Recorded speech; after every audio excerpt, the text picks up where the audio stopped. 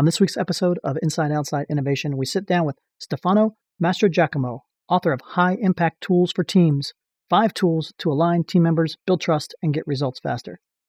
This is part of our I.O. Live. It was recorded in front of a live audience, and Stefano and I talk about what it takes to align teams, build trust, and get better results. Let's get started. Inside Outside Innovation is the podcast to help new innovators navigate what's next. Each week, we'll give you a front row seat into what it takes to learn, grow, and thrive in today's world of accelerating change and uncertainty.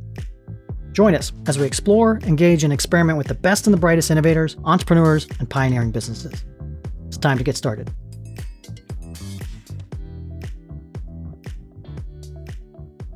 Welcome to our I.O. Live event. I'm your host, Brian Ardinger.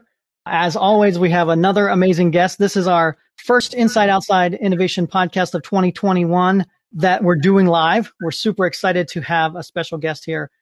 Stefano Mastrogiacomo is the author of High Impact Tools for Teams, 5 tools to align team members, build trust, and get results fast. Welcome, Stefano, to the show. Thank you for inviting me. It's an honor, and hello to all of our listeners and viewers. I'm excited to have you on here. I think you wanted to show some slides and give the audience a little bit of background on the book, and then we'll get into a Q&A session. Yes, of course. Thank you. So I'm going to share the screen right now. This book, High Impact Tools for Teams, fully integrates with the Strategizer series. And as you know, the Strategizer series proposes amazing tools to help teams innovate and deliver creative products and services. In this journey in delivering innovation, I started working with teams in 2000. So as a project manager, I've been using many of these tools, starting from delivering e-banking application for large teams. We thought that there was a gap to be covered, which is the human side of innovation journeys. And mostly what I'm talking about here is how can we help cross-functional teamwork do better? In particular, make us more successful team members, because these are journeys in very difficult conditions, a lot of uncertainty, things keep changing all the time.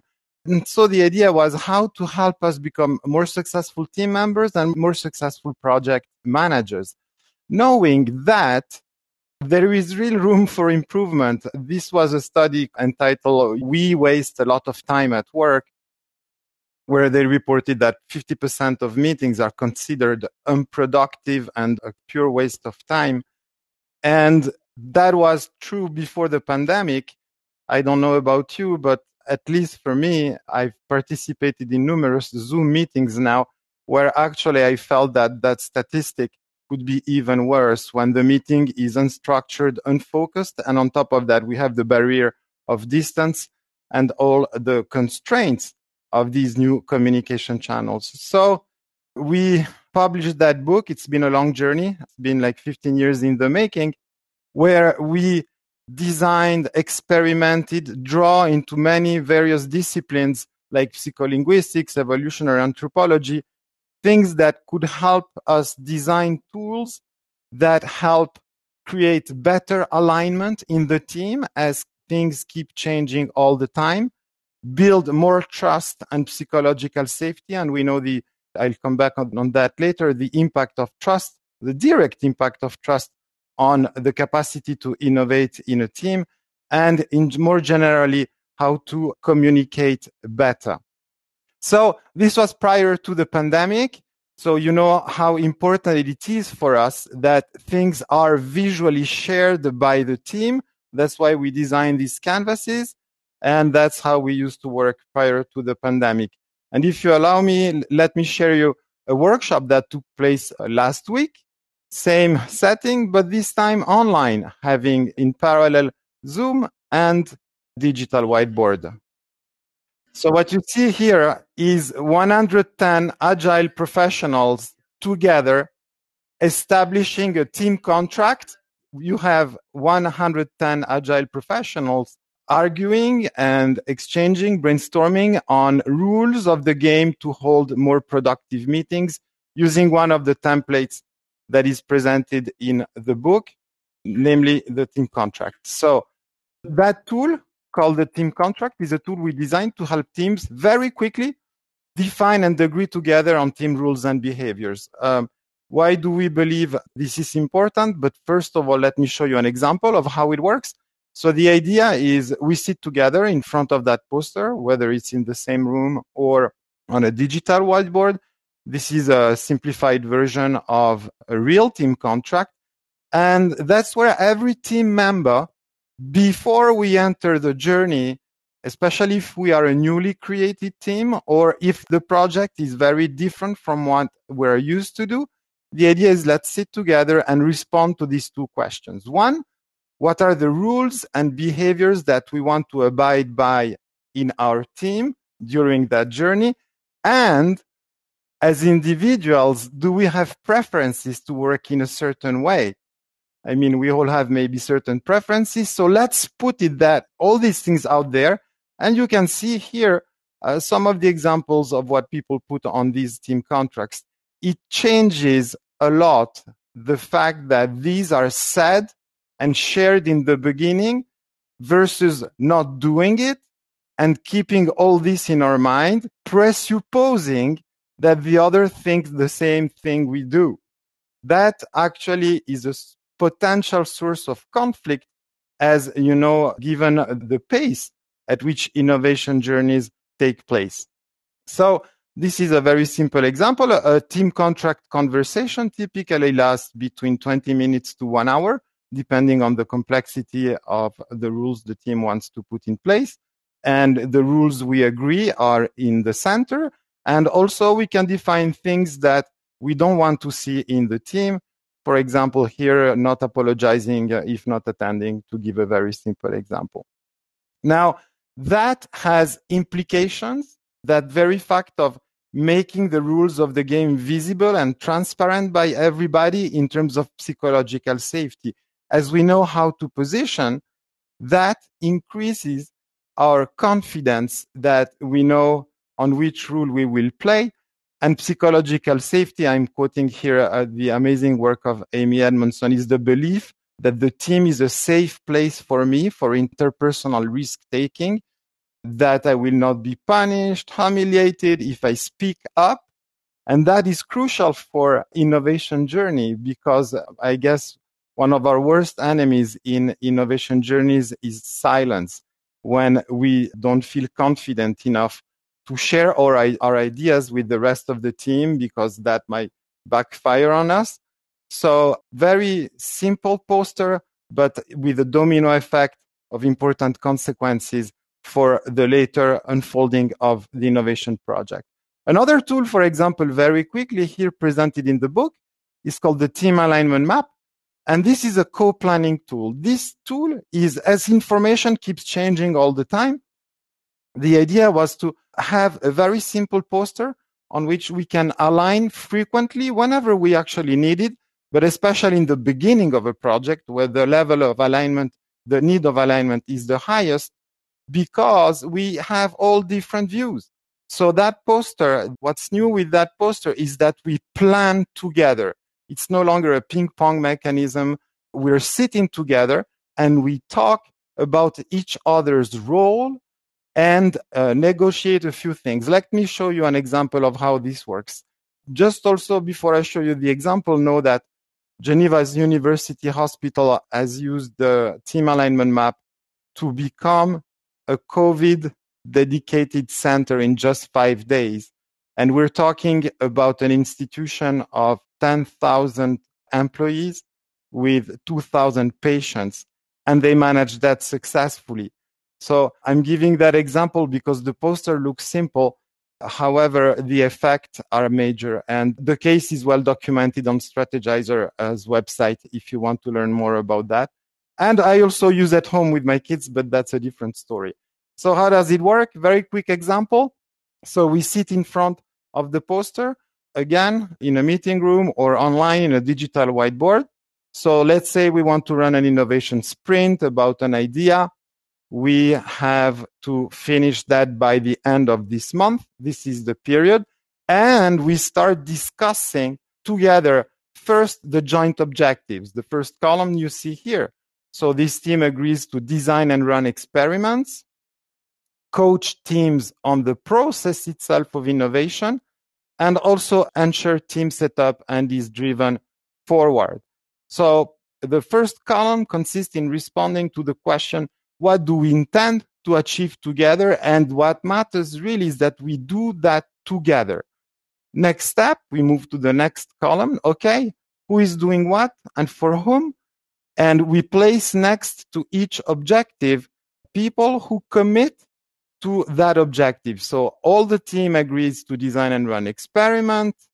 There is fortunately a strategizer coach in the room to coach teams on the process, and the executive sponsor accepts the responsibility with the team to ensure team setup and is driven forward. Now, it's not finished. Every human activity uses resources. So let's have a conversation not about resources in general, but what do you need to do your part? What I need to do my part. And let's be clear about that. So, for example, we need the strategizer app and we have it. So let's put that in green. We need 15 man days, but we miss that resource. So let's have that in red, for example. And we need a budget of 10K to run this innovation sprint, and we miss it. Now that we have at a very high level discussed the resources we need, let's take a moment to discuss what might prevent us from succeeding. And these are the risks. And let me show you an example here. So for example, we want to design and run an experiments, but imagine we can't contact customers. And there's another risk, for example, not dedicating enough time. Now, what you see here, that movement from left to right in our conversation, the idea of the team alignment map is to structure the dialogue, is what we call the forward pass. Now, there is a problem. And the problem is that we have the big picture, but we still miss 15 man days, the budget, and there are these two risks that are open. So a team alignment map session is concluded with a so-called backward pass, where we do a live risk mitigation together and maybe try to make risk management also an engaging and funny process. So let me give you an example. So we miss these 15 man days, so we start talking about this. And we transform that problem of 15 man days missing into a new objective. For example, validate and allocate man days and budget. And the executive sponsor agrees to do that.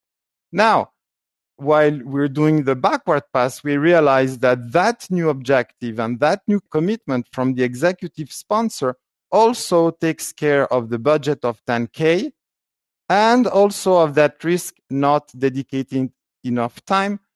And we remove simply these problems from the posters. So this is what we call the backward pass. Very quickly, another example, can't contact customers. Well, we transform that into a new objective, which is ask the customer success team to book clients' time ahead. And the executive sponsor, again, agrees to do that. We're giving a lot of work to our sponsors, and we remove that. So now we've performed the forward pass and the backward pass before engaging into action. That makes a world of difference in terms of understanding and having negotiated who is doing what. We've measured the impact of alignment on task performance. If you ever come to one of our training, we run an experiment where you can measure that yourself.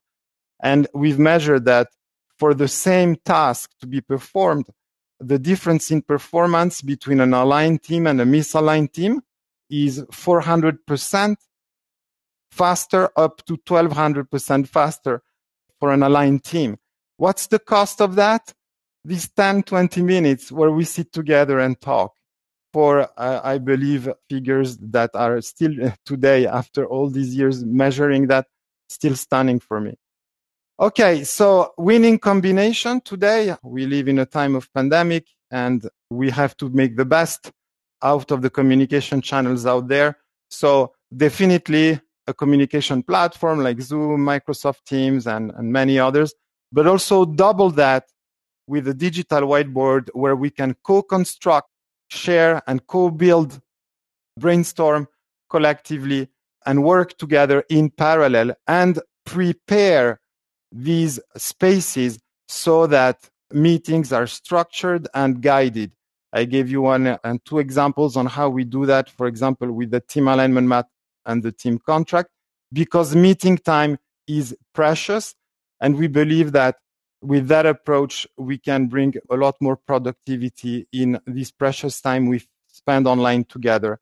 Just before we move to the Q&A and the discussion, Brian, adopting these sort of visual tools, putting things out there so that everyone can see, and using a digital board is also, we believe, what will remain after the pandemic, as teams will be able to work physically in the same room while remaining connected with people that are absent. I don't believe after the pandemic it's going to be relevant to not attend to a meeting because of distance. So we have to prepare also for these mixed type of meetings where some people are in the room and some others are not. To conclude, consider these 5 tools presented in High Impact Tools for Teams as plugins. It's not methods. It's just plugins that we can use to take care of our own teams. They work with any beautiful method available out there, and surely, I believe, with the method that are in place in your organization. And this was a short introduction about High Impact Tools for Teams. Awesome. Thank you very much for doing that. I did put the book preview and the Amazon link in the chat. We are going to open this up to Q&A and live discussion, but I'll get the ball rolling. You know, one of the things we think about in innovation, we often have this misperception that the lone inventor or the lone person in the garage comes up with new ideas and that. But we all know, if you've been in the trenches of building things, it takes a team to do that. Why are teams so important in making innovation work? Because we're solving complex problems. Brian, there is a limit to what a person can do now. I mean, we have amazing capacities, amazing capabilities, amazing skills. And the challenges we're facing are of complex nature now. You've been in the trenches and worked with teams for a long time. Like you said, I think you've been building this book over the last 10 years and looking at examples and how does this all work. Where do most teams go wrong? Is it the forming portion of it? Is it later on when things go wrong and they run into obstacles? Where do most teams go wrong in this particular process? At least in my experience, but I have some data to support my thinking. I believe we neglect 2 key aspects of teamwork. We take that for granted, actually. The first aspect is mutual clarity, shared understanding. All these are synonyms. In the book, I refer to that as a team's common ground, is the fact that we share the same information and we remain on the same page. Perception gaps is one of the biggest enemy of team performance. And that's where I believe there is a neglect, because we take it for granted that communication is going to be successful or that people think or know what we know, while it's not the case. That is challenge number 1. And challenge number 2 is, in what climate are we working?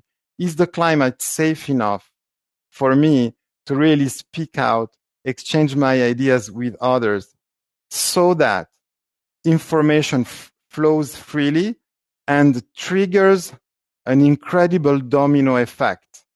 The domino effect is not that complicated. If I speak up, my information comes to you. You might see that differently. Then we change perspective. We start entering into learning behaviors.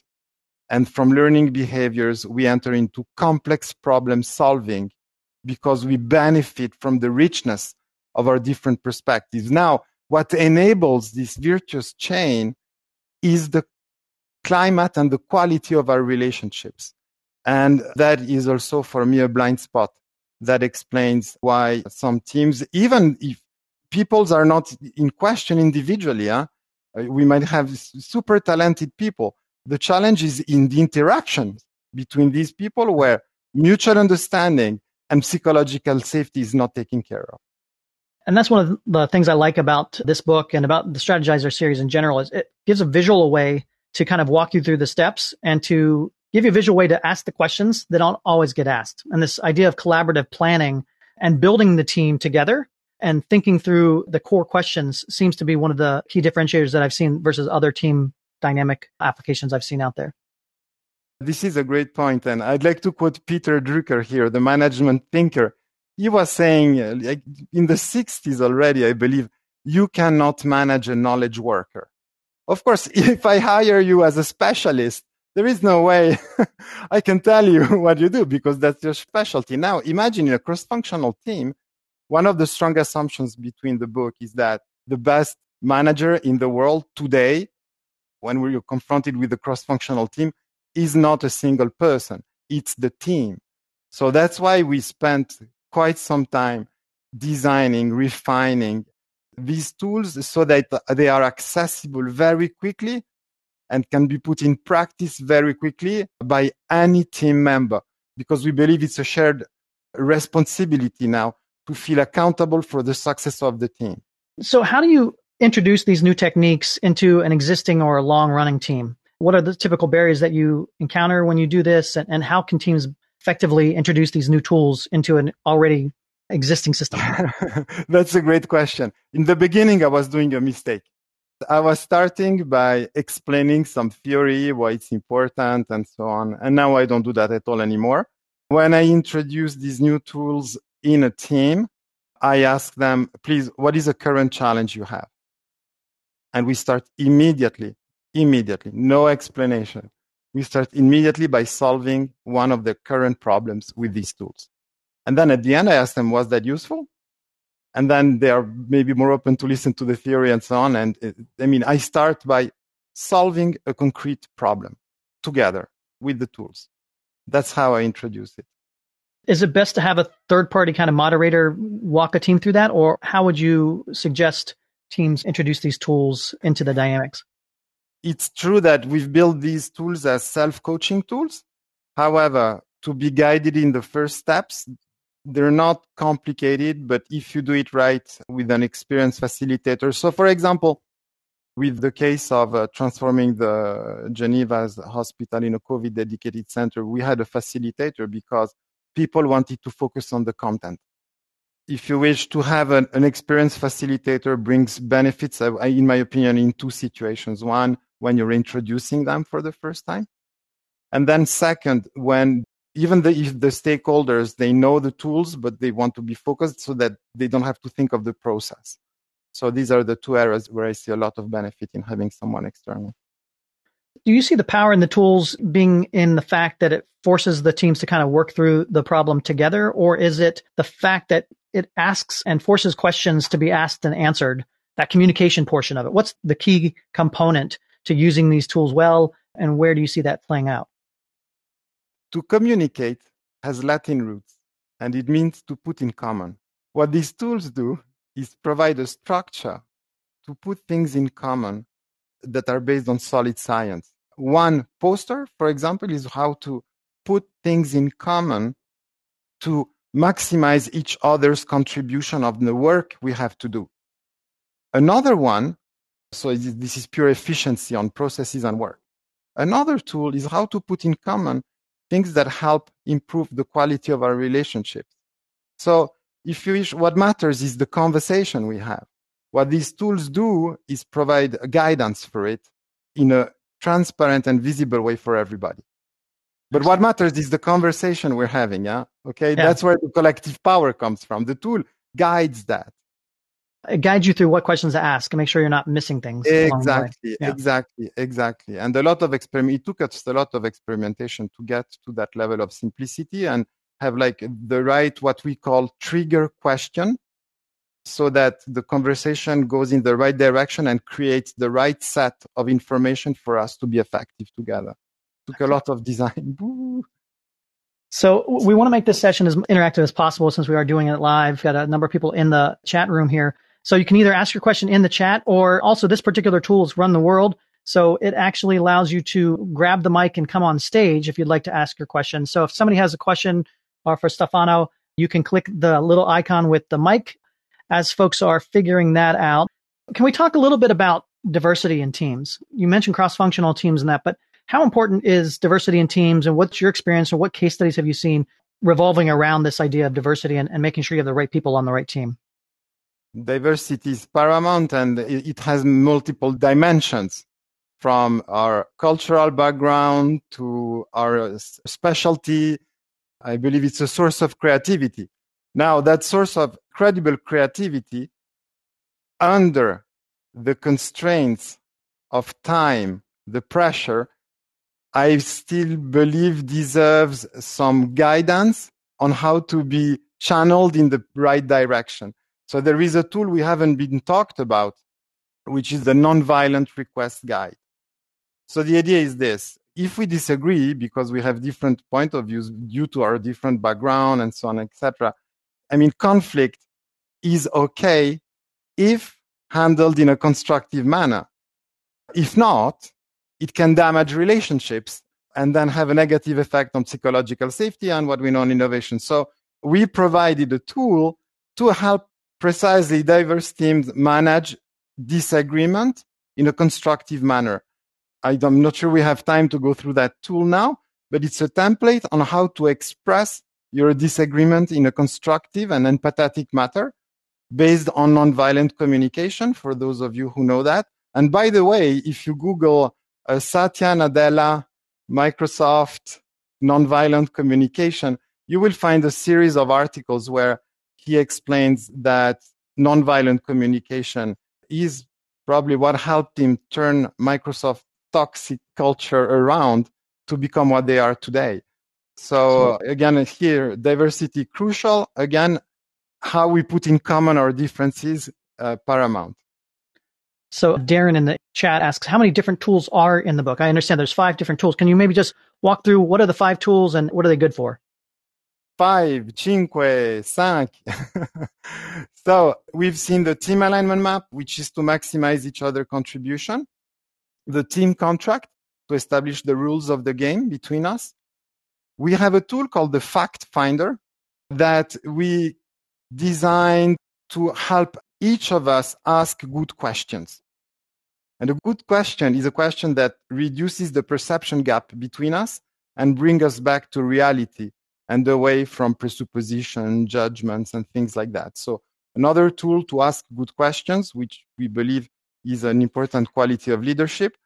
We have the nonviolent request guide to prepare what we're going to say when we disagree so that it's not perceived as an attack for the other person.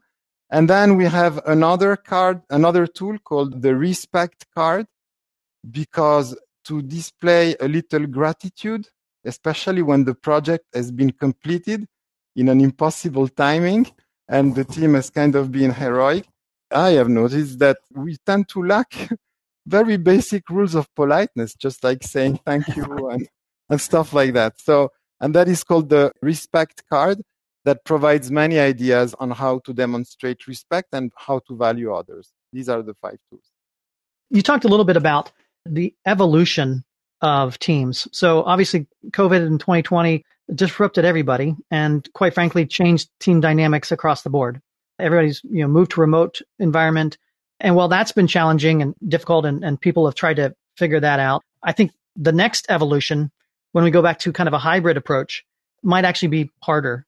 What's your take on how people have moved team dynamics in the COVID era, and what do you see for the future? The COVID amplified, in my opinion, what was there before. The biggest change I have seen during this COVID period is probably the fact that what was used by a minority, I mean, video conferencing, digital whiteboards have been around and were used by a minority of people. What happened during the COVID is that the majority now is moving into these new practices. And you can see that from the growth rate in adoption of Zoom or Microsoft Teams, which is absolutely stellar. Now, for me, one of the challenges there is really how do we keep everyone on board with the right skill set to benefit from these tools? Because to multiply communication channels and platforms might not necessarily be useful to the team if they're not used efficiently. And so for that, one of the challenges I see working with organization now is how do we infuse all these new skills in the majority? So it's a training issue. And then second, that brings the second challenge, which is this idea of, okay, I know how to use the tool, but if I transfer my old practices into this new world, we're going to have the same problems. And that's where I advocate so strongly going visual and using canvases so that we can really co-construct and work over distance. So this is for me the two important things I've seen during this pandemic. And I believe that the teams that will thrive post-pandemic actually will really have the right skill set for the majority to be fluent with the tools. They will master the tools, but they will also structure and go visual. Let's dig into some stories or case studies. Can you talk about some of your clients or some of the folks that have used this particular methodology and some of the tools, and what are some of the results? And you mentioned one hospital in that, but can you talk through a couple more examples? So it's been used by Doctor Without Borders. It's been used by luxury industry companies. It's used in innovation startups. As I mentioned, I use it at home sometimes with my own kids because we need serious alignment from time to time. I have 2 teenagers at home. So we establish team alignment map for the school, and we do the team contract and the rules of the game for home. Do you have a war room canvas for that? Or is that on the kitchen table? No, not at all. No, so for example, with one of my teenagers, we have a team contract on the fridge about the rules of the game in the house. So, and we did that and we established that together. So one example I can share is a typical ERP project about to start in an organization. And people were quite aligned and felt they were aligned, and they were about to start the project and initiate the project. And one of the participants heard about the team alignment map and said, okay, we're aligned, but let's test this tool. So they decided to sit in front of the poster. This was like about 10 people coming from all over the world for a worldwide project. And they realized during the alignment meeting that actually they were not aligned. And that project actually has been split in 3 subsequent projects. And it makes a world of difference to start with one project, everyone believing it's one project, or to start with 3 different projects that now we understand it's 3 separate things. Imagine the level of latent conflict that has been reduced by the fact that they spend this time aligning this, no, so we're not talking about the same thing. Yeah. So that is a story I will remember for a very long time. So Amanda has asked to grab the mic. Let me invite her to the stage so she can ask her question. Let's try that out. So I'm working with kind of a change management program. And what are the markers that you look for that a team or an organization is actually ready to change and start taking part in a lot of these different techniques that you've been talking about? Could you help me precise the question a little bit? Sure. Thank you. So a lot of the case studies that we talked about so far, it seems like those teams have actually been ready to change. They've been ready to make this agreement and push forward and finding out where they have common ground. But some of the organizations that I work with, they're economic development, community leadership, and some of them are extremely resistant to change. And I want to find out where I should actually place my energy and place my efforts, and what I should look for that says this organization, this team, this group is ready to make this sort of agreement and push forward with this. Oh, that is an amazing question. Thank you for asking it. I'm confronted to the same situation each time I join a new organization, because in the end, we're talking about change management also. I see 2 scenarios here. Scenario 1 is both are great for me. Scenario 1 is there is one volunteering team. And with that team, we start just like working with these new practices. And when that's done appropriately, you start seeing beautiful effects in that team. And then the other teams start noticing it. And that's what I call the organic approach. So it's a pure bottom-up approach. You guys want to do this? The others don't want. So I'm not trying to convince anybody. It's just on a volunteering basis. So the organic approach works. The disadvantage it's that it takes time for one team to deliver, and then the others. I've experienced a situation where there has been so much positive change in one team that members from the other teams applied to join that team. I mean, everyone wanted to go there. So that is a great signal that you're on the right path. For large organizations, that can take up to 1 year or 2 years of incubation, that bottom-up approach. That's what I see in experience. But at the team level, works beautifully. Now, for having faster implementation of these new practices, definitely it's leadership support.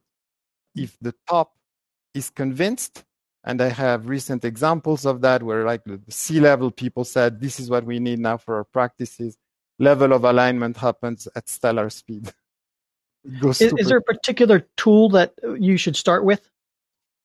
Yes, definitely. The team alignment map, which helps everyone understand who is doing what, negotiate resources, talk and mitigate risks together. This is the best tool to start with. I wouldn't start necessarily with a team contract because then we enter into rules of the game, relationships, and so on. So that requires a certain level of practice already and opening to it. But the team alignment map is a great way to start. How do you market success? I have some teams that have actually succeeded, but how would I package that and display that so that others would look at that and say, yes, that is my thing I need to do? I define success in using 2 criteria. First, we deliver what we intended to deliver. So what we imagine we would do is what we have done. And second, the vast majority of stakeholders is satisfied. So it means we deliver, but not in any condition. There has to be some shared level of satisfaction when we have completed our work. So these are my 2 criteria to define a success. Are there ongoing measurements to see if you're on the right track? Is it something like a net promoter score where you kind of continually evaluate the progress? Okay, so I was talking about the definition of success. So now, how do you measure progress?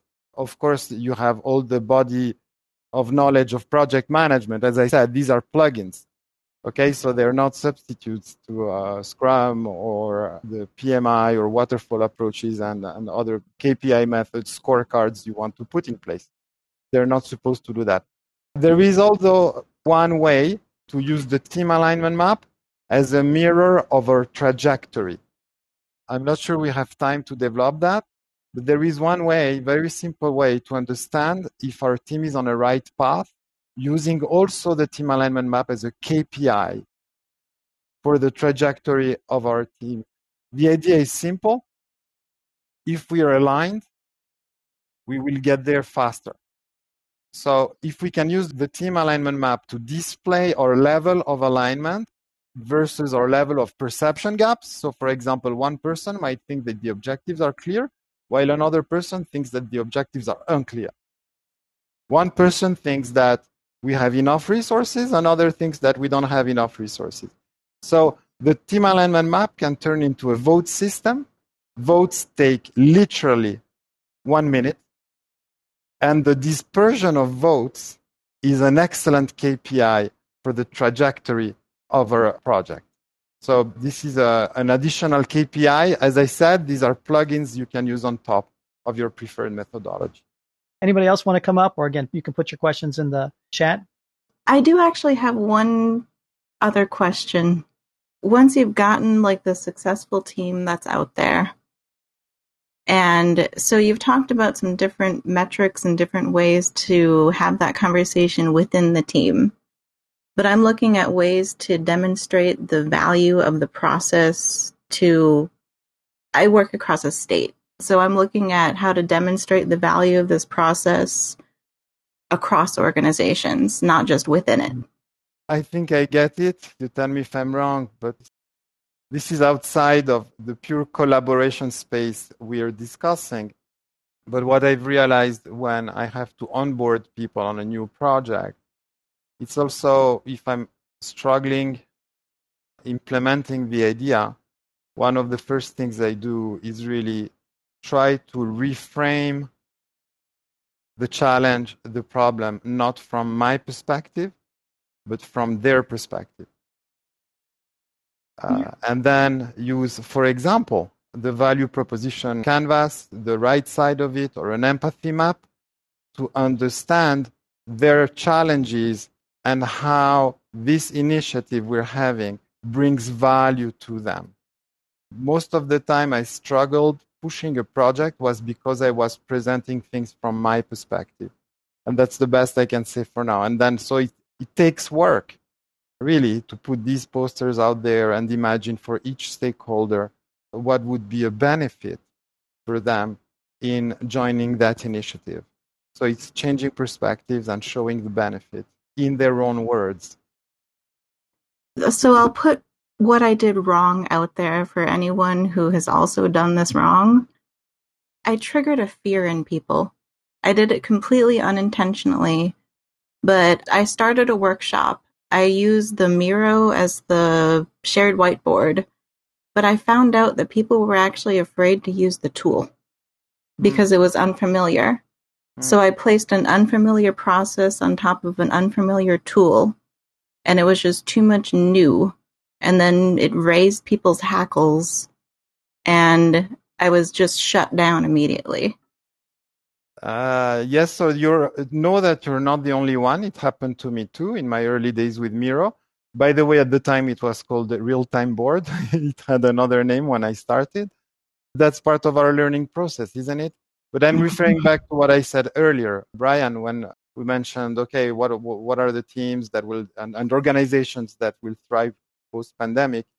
I think when we start using these new technologies, we need really to onboard people on the platform itself so that they feel confident they can play together with us, because there is a playful aspect once you master these tools. So now, whenever I start a new workshop with a team that needs help on a team alignment map, a team contract, or to reboot a project, for example, I always make sure in the first 15 minutes, maybe half an hour, or even sometimes I have an entire hour to ensure that people know how to use the tool. That's the skills challenge I was mentioning. And one thing that is worrying me a little now is that I see a divide, that gap growing between the people who know how to master that and those who remain in the classic practices, which are, okay, I send you an email with an attachment, and then you work on the PowerPoint, and then you send it back to me.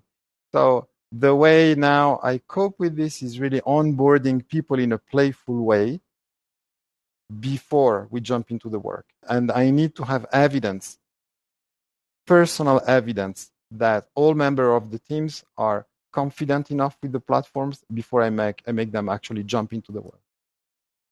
So you start with the tool and then move to the methodology? Yeah, so for example, it depends. If it's a startup with very young people, the introduction takes 10 minutes because they're digitally natives.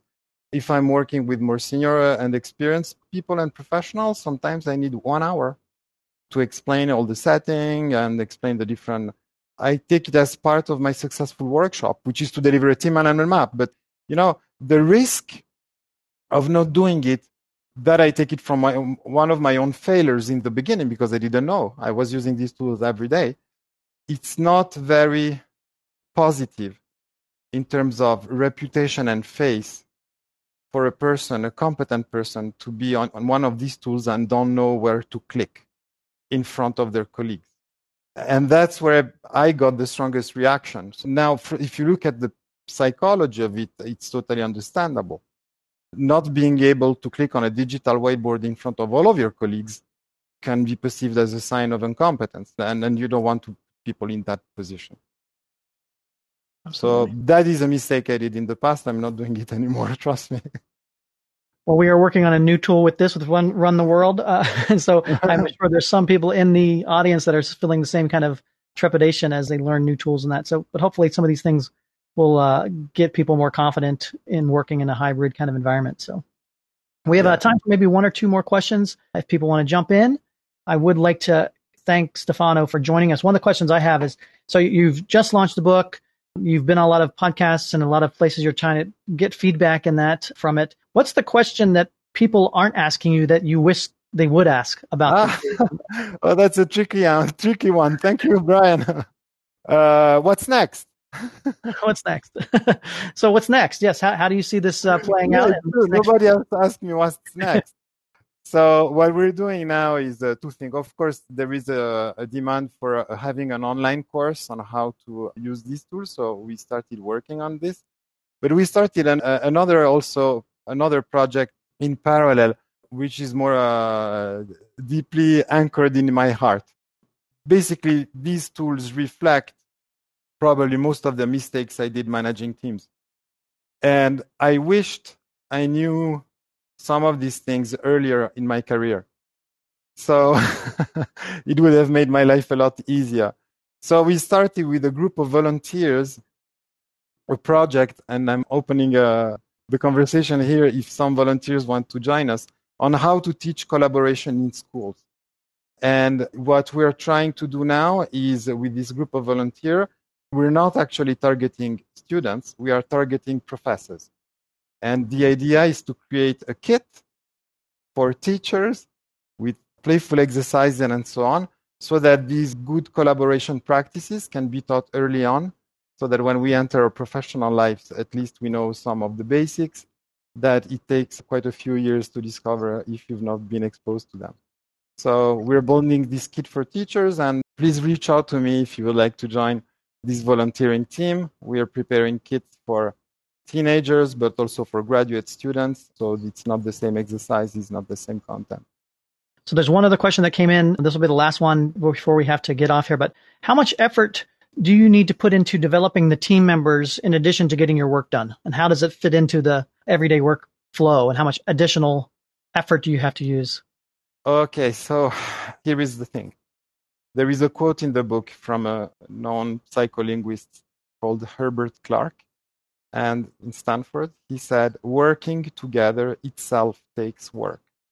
So the answer is quite simple. If you don't invest a little time in how we're going to collaborate as a team, you're going to pay the price of misalignment later on, in terms of difficulties to integrate the parts of everyone, in terms of perception gaps and things that have gone in a different direction. It's not what we expected, and so on and so on. So now, if I had to put a matrix on it, agreed the principle that preparation and alignment is always a good thing because working together itself takes work.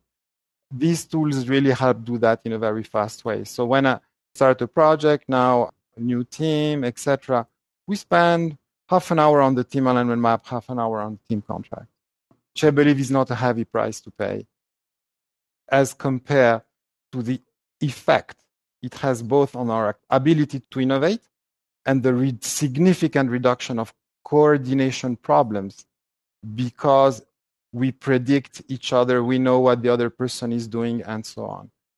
Half an hour just as a first trial. A nice initial investment to make everything go smoother throughout the process. So. Yeah. Well, Stefano, thank you very much again for coming on Inside Outside Innovation. Tell us a little bit more about this whole world of work that we are in. I appreciate your time. I appreciate your efforts. If people want to find out more about yourself or more about the book and that, what's the best way to do that? Of course, strategizer.com. You will find posts, articles, and beautiful resources and references about the book. And also, I have my own personal blog, which is called teamalignment.co. Teamalignment.co. Well, thank you again for coming on. Thanks all the audience for coming in and tuning in live. We will keep you posted if you subscribe and follow us at Inside Outside Innovation at insideoutside.io. You can follow more events and more podcasts that we have, and appreciate your time today. Thanks everyone for joining. Thank you for having me, and bye-bye to all our viewers. Bye-bye. That's it for another episode of Inside Outside Innovation. If you want to learn more about our team, our content, our services, check out insideoutside.io or follow us on Twitter at the IO Podcast or at Ardinger. Until next time, go out and innovate.